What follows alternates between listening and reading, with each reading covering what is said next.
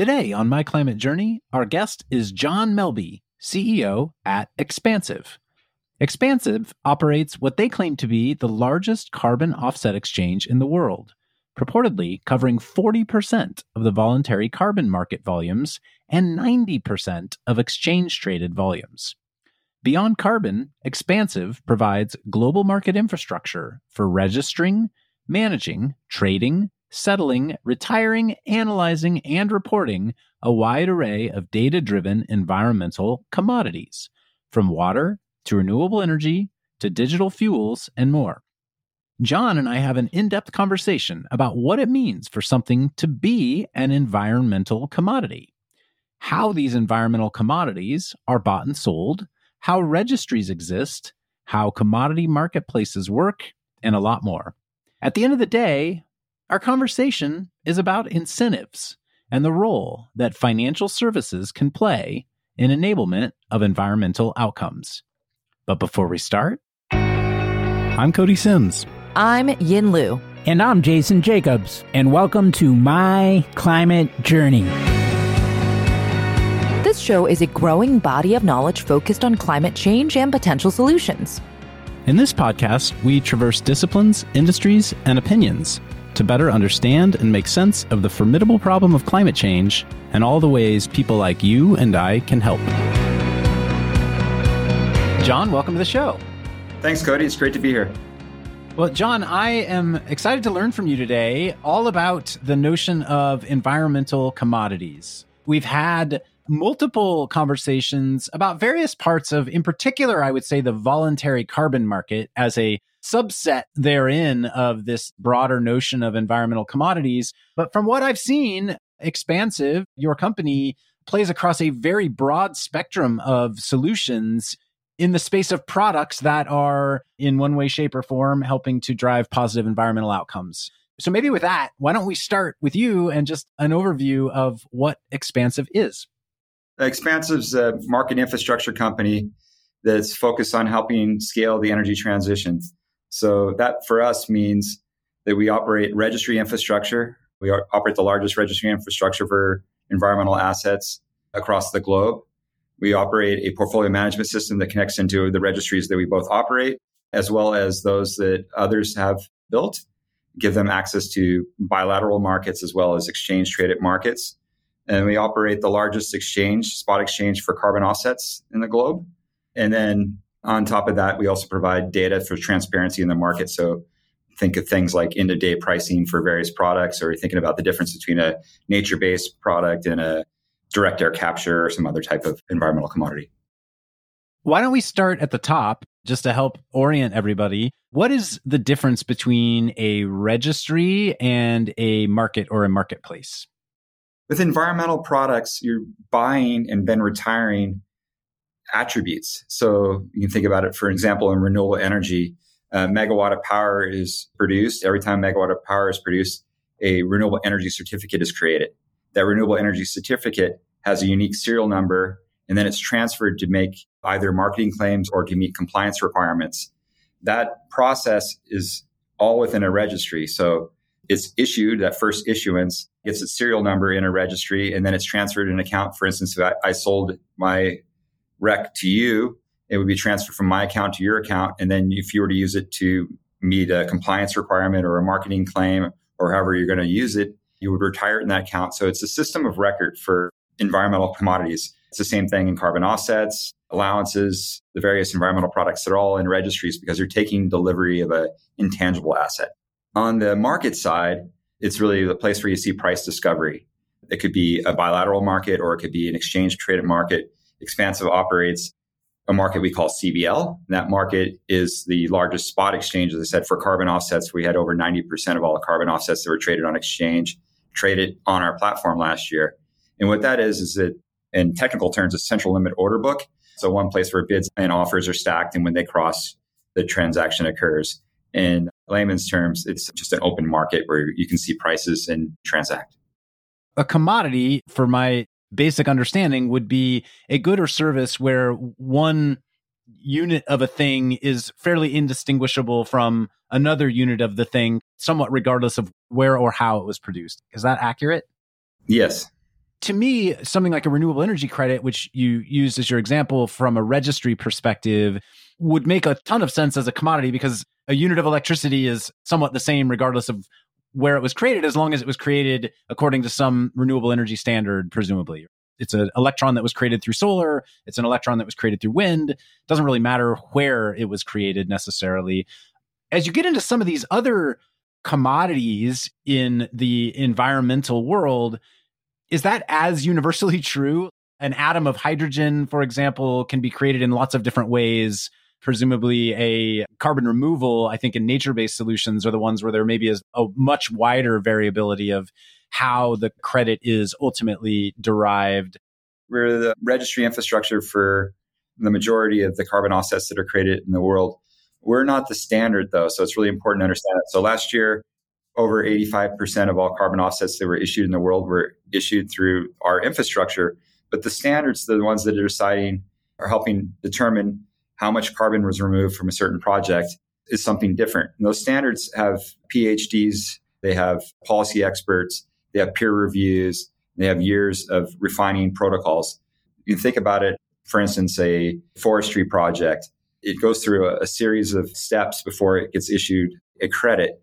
And that process could take years in some cases to go through that. And, it starts off, do you own the land? The real simple level. And then you apply to a standard. Then there's verifiers that go out, third-party entities that go out to check that it's there. And then ultimately issuing bodies. So from an earlier guest that you had, I think you had Vera on. Yeah, David Antonioli when he was the CEO. Yeah. They're the largest of the standards providers. They are the folks that would go out and say, this is what counts and doesn't count. But in that infrastructure, you need to make sure that's not being double counted. If it's transferred, that you can be assured that the seller isn't selling it multiple times to various people. And that's all done through the registry infrastructure. But from a standard perspective, those entities, largely not-for-profit organizations, go out and develop protocols for different types of technologies. So you can think of things from repairing the forest to better use of agriculture to wetlands to, as you said, direct air capture or other industrial products. Early days, it was things like refrigerants. How do you destroy refrigerants without just putting it in the air? Clean cooking fuel in Africa is another one. It's a great example. And then they have things like co-benefits. There's the carbon reduction, but in the clean cooking fuel, it's often bringing benefits to the communities. Those are usually captured within what's called sustainable SDG reports, Sustainable Development Goals under the UN. If I'm following what you're sharing with us, the goal for any one of these producers of a commodity here, name any one of the categories you just went through, the goal is that their end product should be relatively indistinguishable from anyone else's end product in order to be able to be listed in a registry and traded as a marketable commodity. It meets these standards. Someone who's wanting to buy can ultimately, in an idealized world, I think, make a bunch of different choices between where it was produced, who produced it, et cetera. Yeah, you're hitting on an interesting spot in the market. A question of standardization.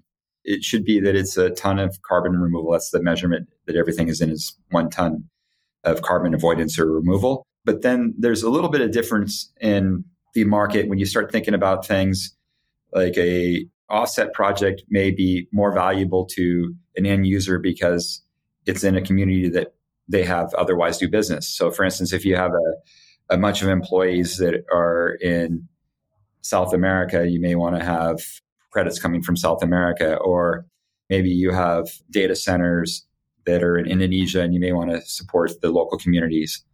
The atmospheric aspect of a carbon offset, the CO2e, doesn't have any locational attributes associated with it.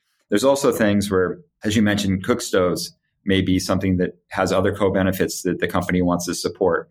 So you see those types of things. But one of the things that we've worked hard with in the marketplace is to help get some level of standardization, because then you have price transparency.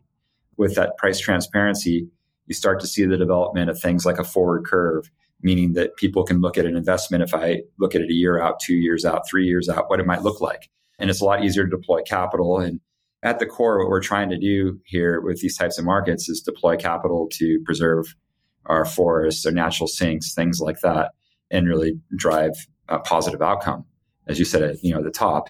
So there is differentiation. What we've seen happen is there's two major differentiation. There's the industrial type products. We created a standardized contract called the GEO, which I'm sure we can get into how it started, associated with the airlines. And then we also then created a nature-based product called the NGO. It's a nature-based. The GEO stands for Global Emissions Offset. It's a basket of offsets that fit into each one of those types of products. And that really became the first standardized products that got adoption in the marketplace. And that made it a lot easier for people to deploy capital. And then ultimately, you started to see a futures market develop around that too. So you see people trade futures. So you can buy or sell products out a couple of years onto the futures exchanges. I guess the thing I'm getting at and trying to understand myself is you look at something like recycled PET, recycled plastic.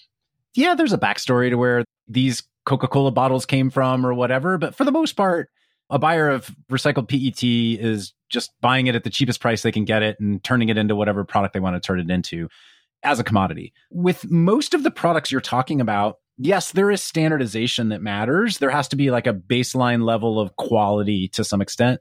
With renewable energy, anything other than that is maybe a little bit less important. But for almost all these other products, there's a story element to it that does actually matter. It seems like it impacts who might want to buy this thing. It might impact price. It might impact marketability of it to that company's own stakeholders in some way, shape, or form. I guess what I'm trying to understand is how does that impact the ability for these things to be broadly tradable? If you have to find these kind of nuanced criteria that underlie any one transaction. Maybe explaining how we built the GEO might help give a little insight on that. We, for years, have worked with airlines, and the airlines trying to develop programs where they could provide solutions for their customers that were concerned about the emissions associated with it, and then ultimately for the broader business of the airline itself. And then what happened is that a number of airlines realized that if they took off in Paris and they landed in Montreal, then they landed in California, and then say they went to Australia, they would have a different carbon regime in each one of those locations. So it's going to be very costly for them to manage that process. So they came together and they created the first industry-wide compliance program effectively. They came together and said, well, we'll reduce our emissions, worked with the UN, worked with a number of countries and NGOs, and came up with a program that capped the emissions of the airline industry. And then over time, it reduced it, similar to how a compliance cap and trade market works. But they have a couple of vehicles by which they could use that. They could obviously fly less, which is a very difficult proposition for the airline. They could have more efficient planes, which just takes time. So technologies to develop and deploy capital and multi-year capital deployments. The development of sustainable aviation fuel, which was something we're actively and very excited about, actively involved in. At present, there's not a lot of sustainable aviation fuel available to the world. It's just an early stage technology. And then the next piece was offsets. And from an offset perspective, then the question became what offsets would qualify for that program. Those offsets that apply for the program went through a multi-year process to come up with what basket would qualify. So where are they from? So Vera, ACR, the big standards, for instance. And then what protocols within those standards. So would cook stove projects count or would industrial projects? They went through this vetting process and created what's called CORSIA, and that's the airline program, CORSIA eligible credits. What we did is we were working with the airlines. We were fortunately selected by their association. It's called IATA, the International Airline Transportation Association, to develop an exchange for them. So we did that. And then we saw that people wanted to buy this curated list, if you will, of credits that were considered of quality that are under the CORSIA element. So not just airlines, but a corporate wouldn't have to go out there and try to do all the background work to figure out if this is a good credit or not good credit. We created then a market product for them, which we call the GEO, which is inclusive of that basket, or actually it's a little bit subset of that basket. If you buy it, you're assured that it qualifies in that program, in what we call the GEO. And so that made it a lot easier for companies to buy. So you don't have to have teams of consultants out there thinking about things. As I mentioned, there was a demand for nature-based. So you see that basket of nature-based. They trade at different prices. And interestingly, depending on the time and other factors in the industry, the GEO may trade at a premium or at a discount to the NGO. But those are the two major benchmarks that are traded globally. The NGO being the nature-based basket. Exactly. And it trades on our exchange, but it also trades bilaterally. What's really interesting about when you create a standardized product, somebody then can trade, and this is the same way other commodities markets work, but you could trade Geo Plus. So for instance, if you think it has something special, like maybe the project is in an impoverished area and has done something good there, built a school, it's woman owned, whatever it may be, the various attributes that get on there, that maybe it's worth a little bit more, but you have a benchmark of the Geo. So you could sell Geo plus 30 cents, Geo plus $1, or whatever the price may be. And then it starts to create a market for these products. And what's great about that is then it enables investment into these projects, because it's very difficult to invest if you were to ask what the price of an offset is and someone tells you it's 75 cents and someone else tells you it's $150 and it's all over the map. It's because they're not in any way managed. So we really just took and built out the same type of infrastructure that you see in other commodities. So for instance, if you were to trade oil, which is obviously not an environmental commodity, but if you were to trade oil, there's really 2 or 3 benchmarks in the world, yet there's over 125 different grades of oil that's traded. So you trade the benchmark plus or minus. And so it's a common way, and that really helps these markets scale. In this case, then you are buying, to some extent, a little bit of an indistinguishable basket of things within the definition set of what you're looking for. It's less around, I'm specifically looking for this project in this rainforest where this particular attribute was the case. That may be some kind of custom purchase that your sustainability team goes out and does, where they're looking for a very specific outcome and they may have a custom price for it. Your solution like Geo or NGO would be more around, hey, there's an underlying set of quality and an underlying set of criteria, and we're going to buy X number of tons that meet what we know this baseline is. To be clear, we also provide product by product on our marketplace. So you can go in. I just came back from South Africa. We have a partnership with the Johannesburg Stock Exchange to help build out environmental markets in Africa. So you're just down there. And if you're a buyer in our marketplace, you could click on our platform and say, I'm interested in Africa, specific continent, and then maybe it's South Africa, and you can click on South Africa. And then you could say that I only want to have forestry projects, and it would pop those up. And then you could see the projects, and you'd see offers to sell on the platform. You could click on the project itself and see all the documentation that's in it. I've spent my career in commodity markets. I've actually never seen another commodity where you can see that kind of detailed information on a market infrastructure. So if I use a stock market context as just a retail stock market investor, you have the equivalent of basically mutual funds, which are these Geo or NGO baskets of things that are defined by the manager of whoever put them in the basket. And then I have the ability to go buy individual stocks or individual projects, if you will, if I wanted to. Exactly. That's a great example. And to the next level on the market on those products, you could click on the same way using that same example and get the prospectus of the company, get the auditor financials, all that kind of information. It's all available on the platform. And in terms of who has access to be a buyer, it sounds like sellers have to go through the registry process, have to get kind of approved to be listed. And we can talk about retiring and all of that stuff in a minute. Let's make sure we come back to that. But in terms of who has access to be a buyer, let's take your Corsia-based program, which turned into Geo, as I understood it. In that case, it started with this consortium of airline buyers, but it sounds like now the marketplace is open for a broader set of market participants as well. Is that just a public market? Can anyone go buy, or are there requirements that you have to fulfill in order to get a seat as a buyer? This pretty stringent KYC process. We're not a retail market, so we provide services to wholesale. Wholesale for us would be energy companies, large corporates, airlines, as I mentioned, banks. But what you see is a lot of smaller retail, which meaning like smaller companies or even individuals. There's other solution sets, but they connect into the wholesale market. We're the wholesale market, or a major part of the wholesale market, but there are another solution sets. So for instance, there's companies that every time you swipe your credit card, you maybe buy a small piece of an offset. We're not in that business, but those types of companies may buy their offsets or renewable energy credits or other environmental products through Xpansiv infrastructure.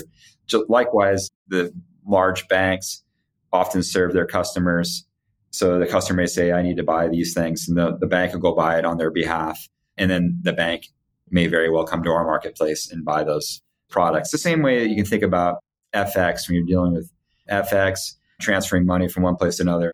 I'm not likely to go onto the exchange and do that myself. I may go to my local bank account, Morgan Stanley, Goldman Sachs, whomever you work with on that, and then have them buy it for you. We're the wholesale marketplace, not the retail.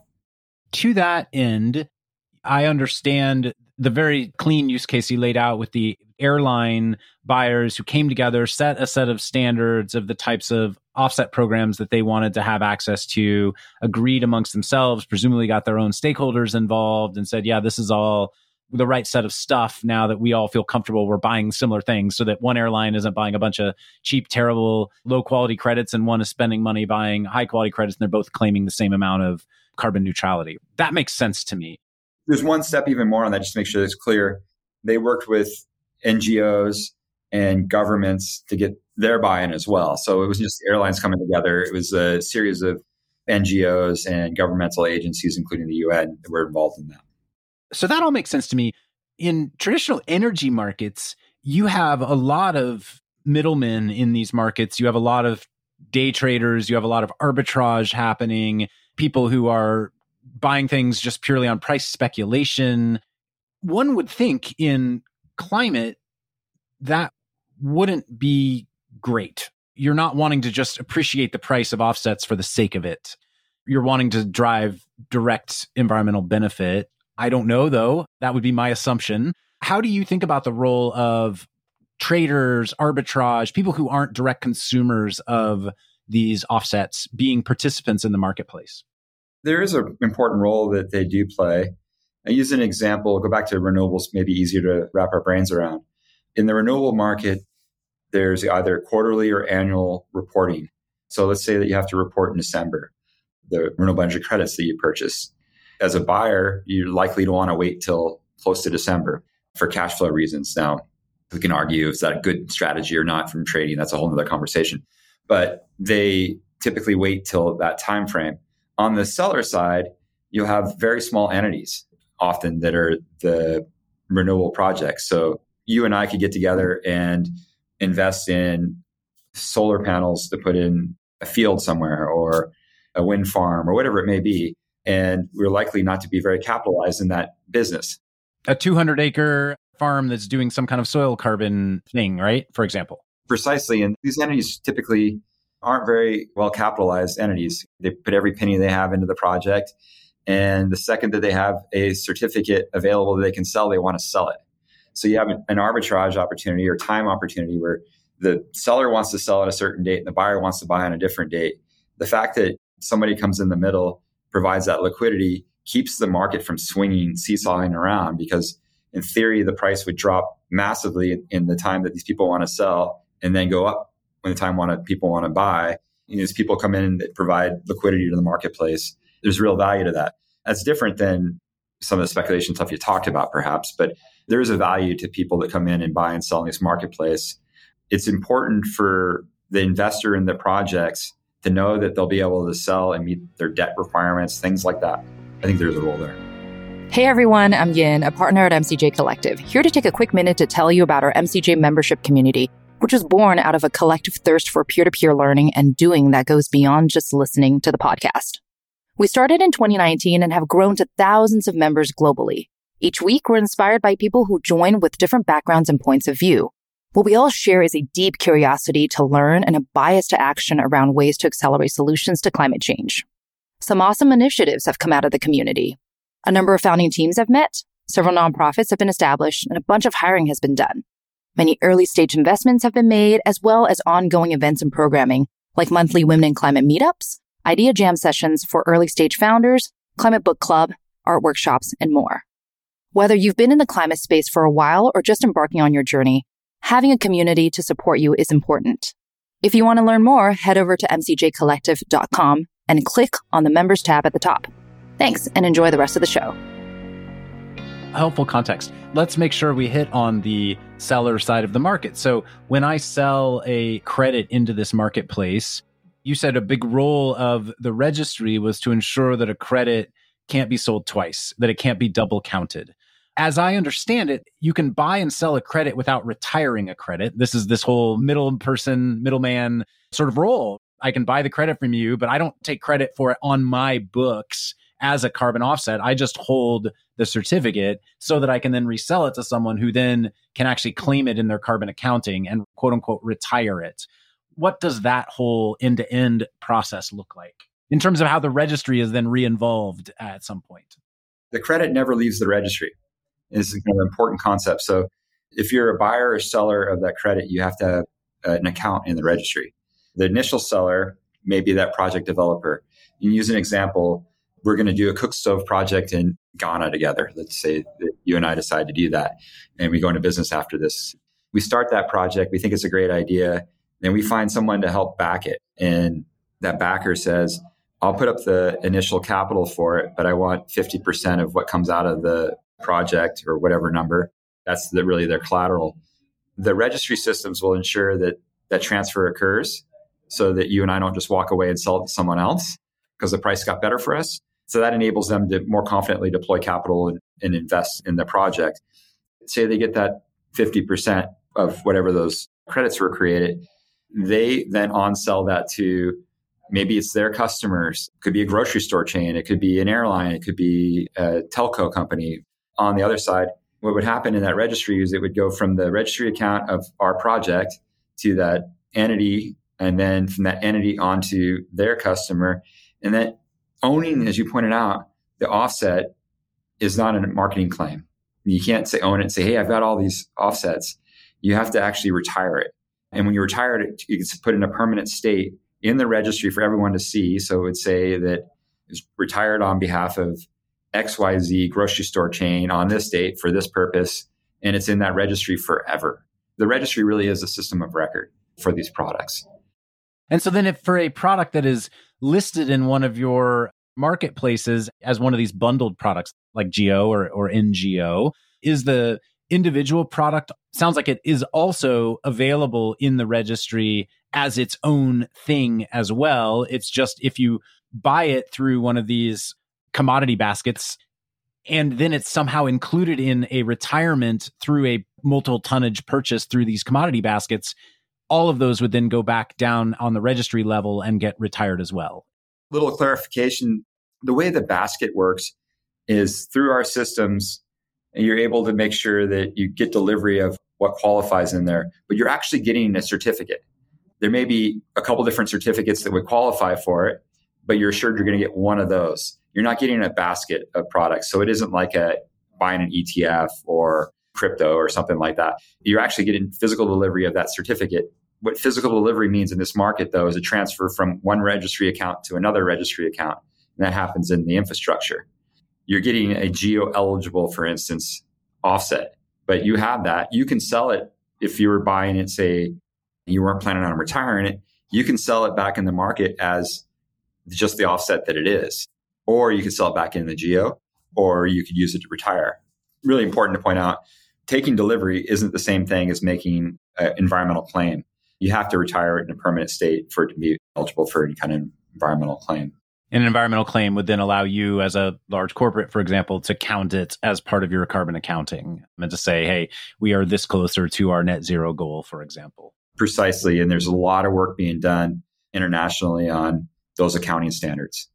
Compliance market's totally different. That would be a legal regulatory requirement that you actually are buying and retiring X number of credits relative to some target that you have on your company. You guys don't play in that space, though, as I understand it. Is that correct? There's a convergence of these two markets very much. So historically, the big compliance markets, the EU ETS is the largest. So it's the European Union Emissions Trading Scheme.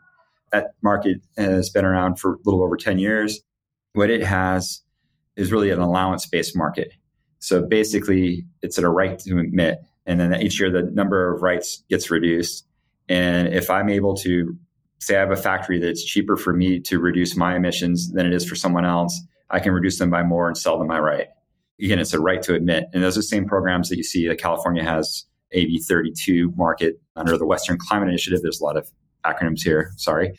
But those types of markets, and there's a couple of them around the world, and they're important policy tools. But the other piece of it is, how do we as a society invest in projects to protect the natural sinks, for instance? And these are the physical reductions or avoidances sometimes of carbon. And what we're starting to see is you can use those offsets to meet part of your policy. So like an allowance, you can either use an allowance or an offset in those compliance programs.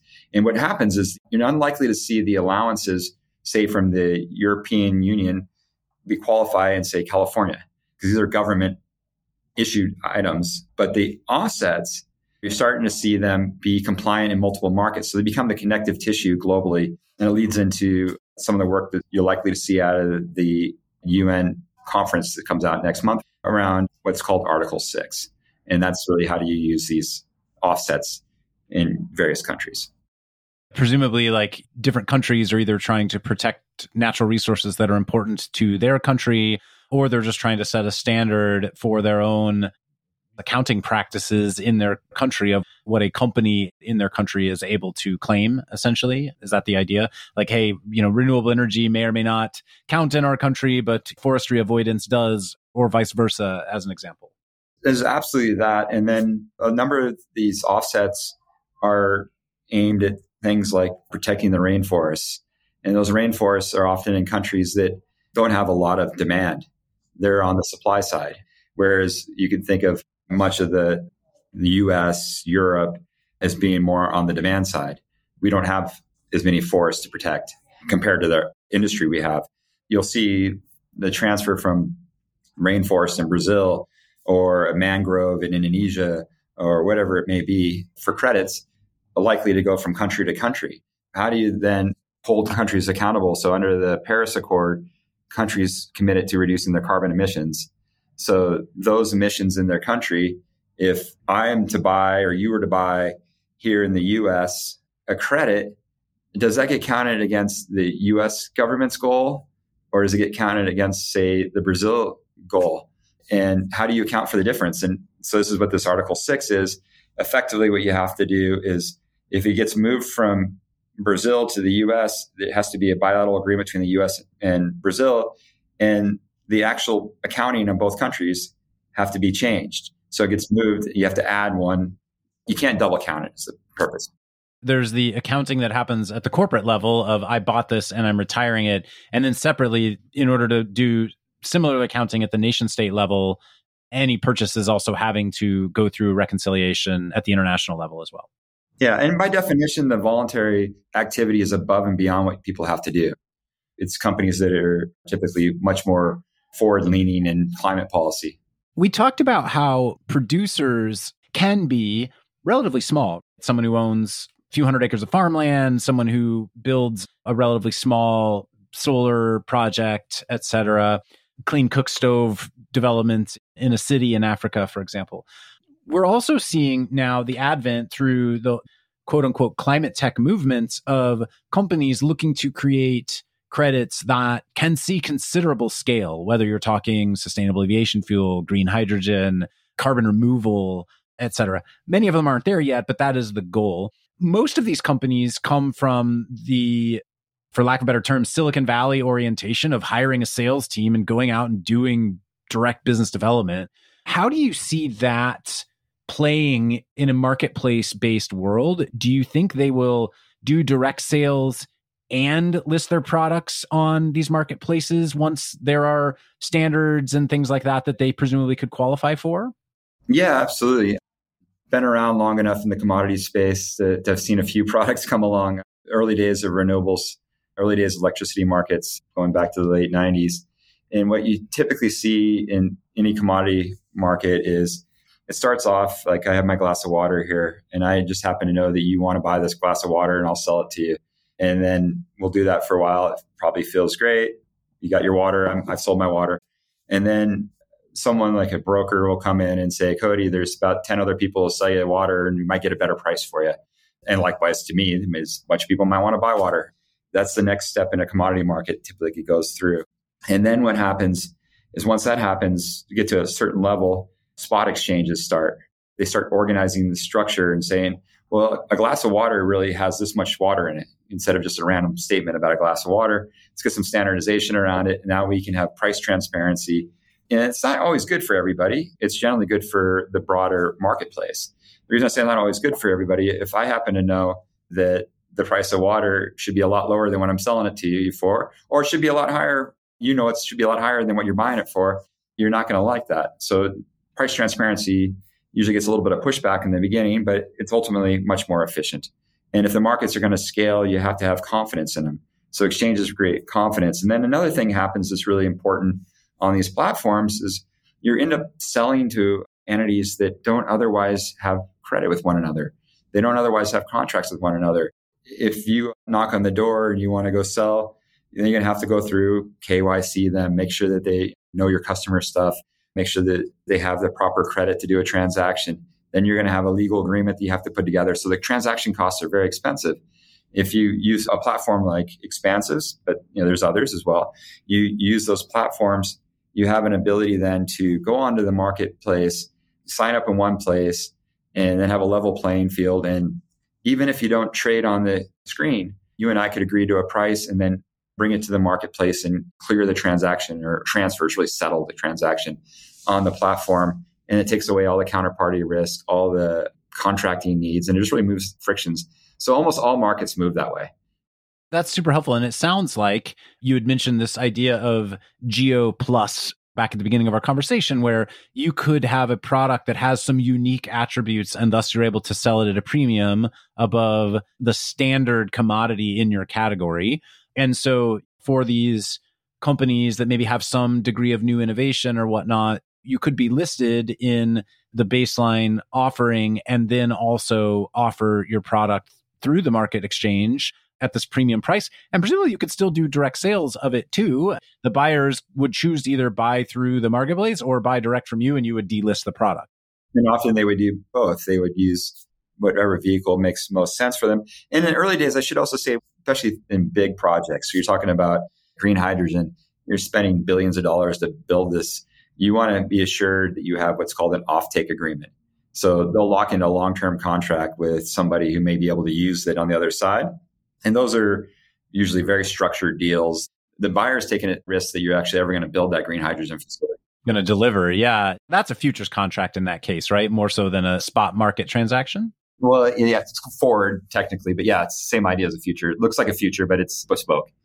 So there's a real reason for that direct bilateral, but as it starts to become more standardized and there's enough supply and demand, it usually gets, as I said, to a brokered market, then to an exchange traded market.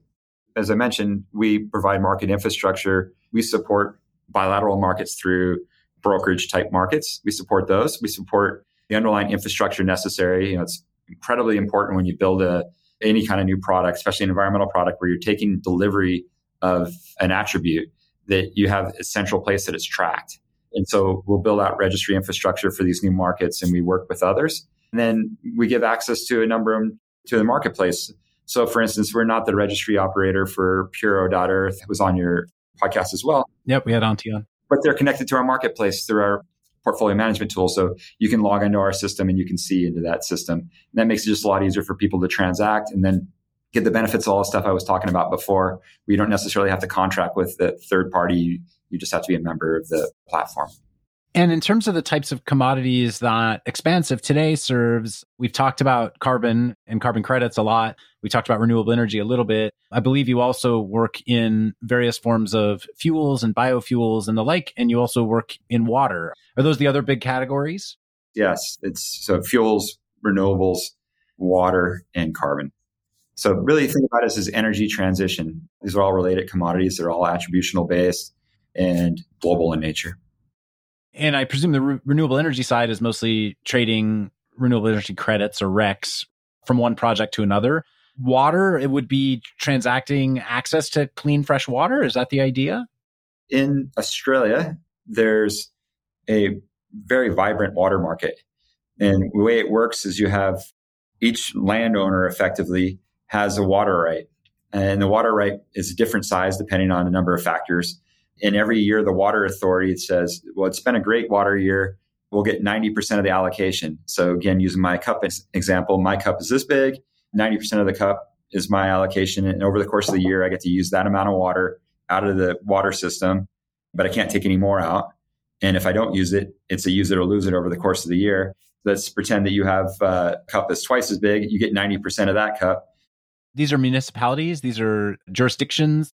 Yeah, it's jurisdictions operated by the state, Victoria, New South Wales. There's a system of the water can be bought and sold by the landowner. So think about it like a farmer. And use an example. Let's use a rice farmer. A rice farmer has a very water intensive crop, and the crop itself is not really high value in the marketplace. And another person has a vineyard or an almond farm where the crop is expensive. And if you don't water your plants, you lose years of yield. Whereas rice, you plant every year, you just the water in the field. If the price of water goes up, that rice farmer very well may want to sell their water to the almond farmer, but it's their choice. So it's a market-based mechanism. They have a choice to do it. And it's just an efficient way of allocating the scarce resource in Australia around water. That market's really developed quite well. And there's a number of regions around the world that are looking at similar type markets. So it's really about water availability off the system. There's other types of markets that exist for water around things like nitrogen in the water, things like this. In Australia, it's really about water that can be taken out of the water system by municipalities, farmers, other industrial users, things like that. It's interesting. So I'm hearing, with the exception of maybe you mentioned nitrogen in the water, that would be sort of managing an externality, but water itself is access to a thing. Fuels are access to a thing. Renewable energy credits are access to a thing. Carbon is managing an externality. It's interesting to think about how these different sort of broad-based categories of outcomes become tradable in the first place. It's a very human nature sort of oriented study to dive into, I guess.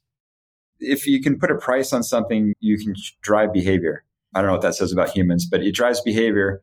I think the lesson learned in a lot of these environmental commodities is that it's cost way less than people expected and it's happened faster when there's a price. So like renewable energy, I can remember the early days when states were talking about the first renewable portfolio standard, which is a compliance market for renewables, basically a requirement to buy a certain percentage. It was started in Texas, and then California followed, and well, actually New England followed first, and then the Mid-Atlantics followed. So there's a whole model that went around the country.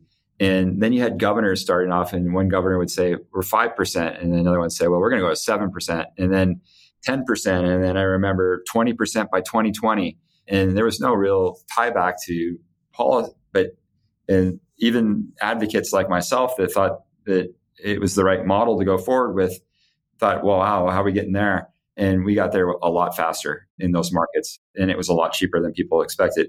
A similar thing happened in the NOx and SOx markets. It used to be acid rain, people would refer to it. And the NOx and SOx market were created, and it was going to be incredibly expensive. It turned out to be a lot less expensive, and we're not talking about acid rain anymore. I think there's a real promise in the utilization market. That's not to say that markets are the solution to everything. There are certainly things that should be regulated separately, but it is a very, very powerful policy tool from our experience. Are there counterexamples where you've seen marketplaces be relatively vibrant, but outcomes not so much? I've seen some analysis that the offset market has actually created more reductions than the compliance market, because the compliance market sort of just sits and then it's slowly cap drop. Whereas every ton in the offset market, well, every credible ton in the offset market is a ton of reduction in the marketplace. I guess depends on what baseline of quality you start with. So you bring up baseline, that's the hardest part, kind of the spectrum. If you do an industrial product, you put a meter on it, it's pretty easy to track. But then you're missing, I think, the boat if you're not also thinking about natural carbon sinks, like the forests. How do we protect these forests? How do we protect the lungs of the earth? And those types of things, you have to start with the baseline. And the baseline is a question of what would have happened otherwise? Because you're not going to give someone a credit for doing something that would otherwise happen. It's called additionality is the term that's used. There's an incredible amount of good work that's been done by the NGOs on that, and they refine it and refine it and refine it. But by its very nature, you're trying to prove the counter positive. This is something that would have otherwise happened. It's hard, but to give up on that, to me, is a colossal mistake, because you have this opportunity to really inexpensively, in relative terms to whatever all the other stuff we do in the commodity world, deploy capital in the developing world. It has all these co-benefits: schools, clean water, clean cooking, protecting animals. You're sort of talking about like game preserves in places like Africa. And then certainly all the benefits of the rainforest, the mangroves, the ocean. If we just give up on that and say, hey, we just want to have things that have a meter on it, and we don't do the hard work to figure it out, I think it's a bad societal mistake. Unpacking that a little bit further, you can meter the amount of clean energy driven through a solar project. You can meter the amount of carbon removed through a giant direct air capture fan. But what I'm hearing you say is some of these other things that may be harder to measure, if they don't have economic incentive to them, the individual person on the land may have to make a short-term economic decision of cut down the forest and raise cattle on it because I can get paid for doing that. I don't get paid for just leaving trees on my land. But we all know that the long-term effects of that are deleterious to everybody. The technology and the methodologies to measure that forests are getting better and better and better. That's really what the voluntary markets pioneered. It's just years and years of iteration on that. Renewable energy is incredibly important. Direct air capture has good promise for the future. And the reality is we need to do it all and probably much more. We shouldn't be saying this one's better than that one. We should say, how do we enable all of them to happen and keep thinking about more and more and more that we can bring to bear. And I'm an optimist. I think that we put ourselves in a bad place sometimes as humans, but we're also pretty good about innovating. So hopefully we can innovate some of this out, our way out of this. John, give us the quick innovation story of how Xpansiv came to be in the first place. It seems like a number of mergers and partnerships brought it together over the years, but maybe give us the story and the story of your role as part of that.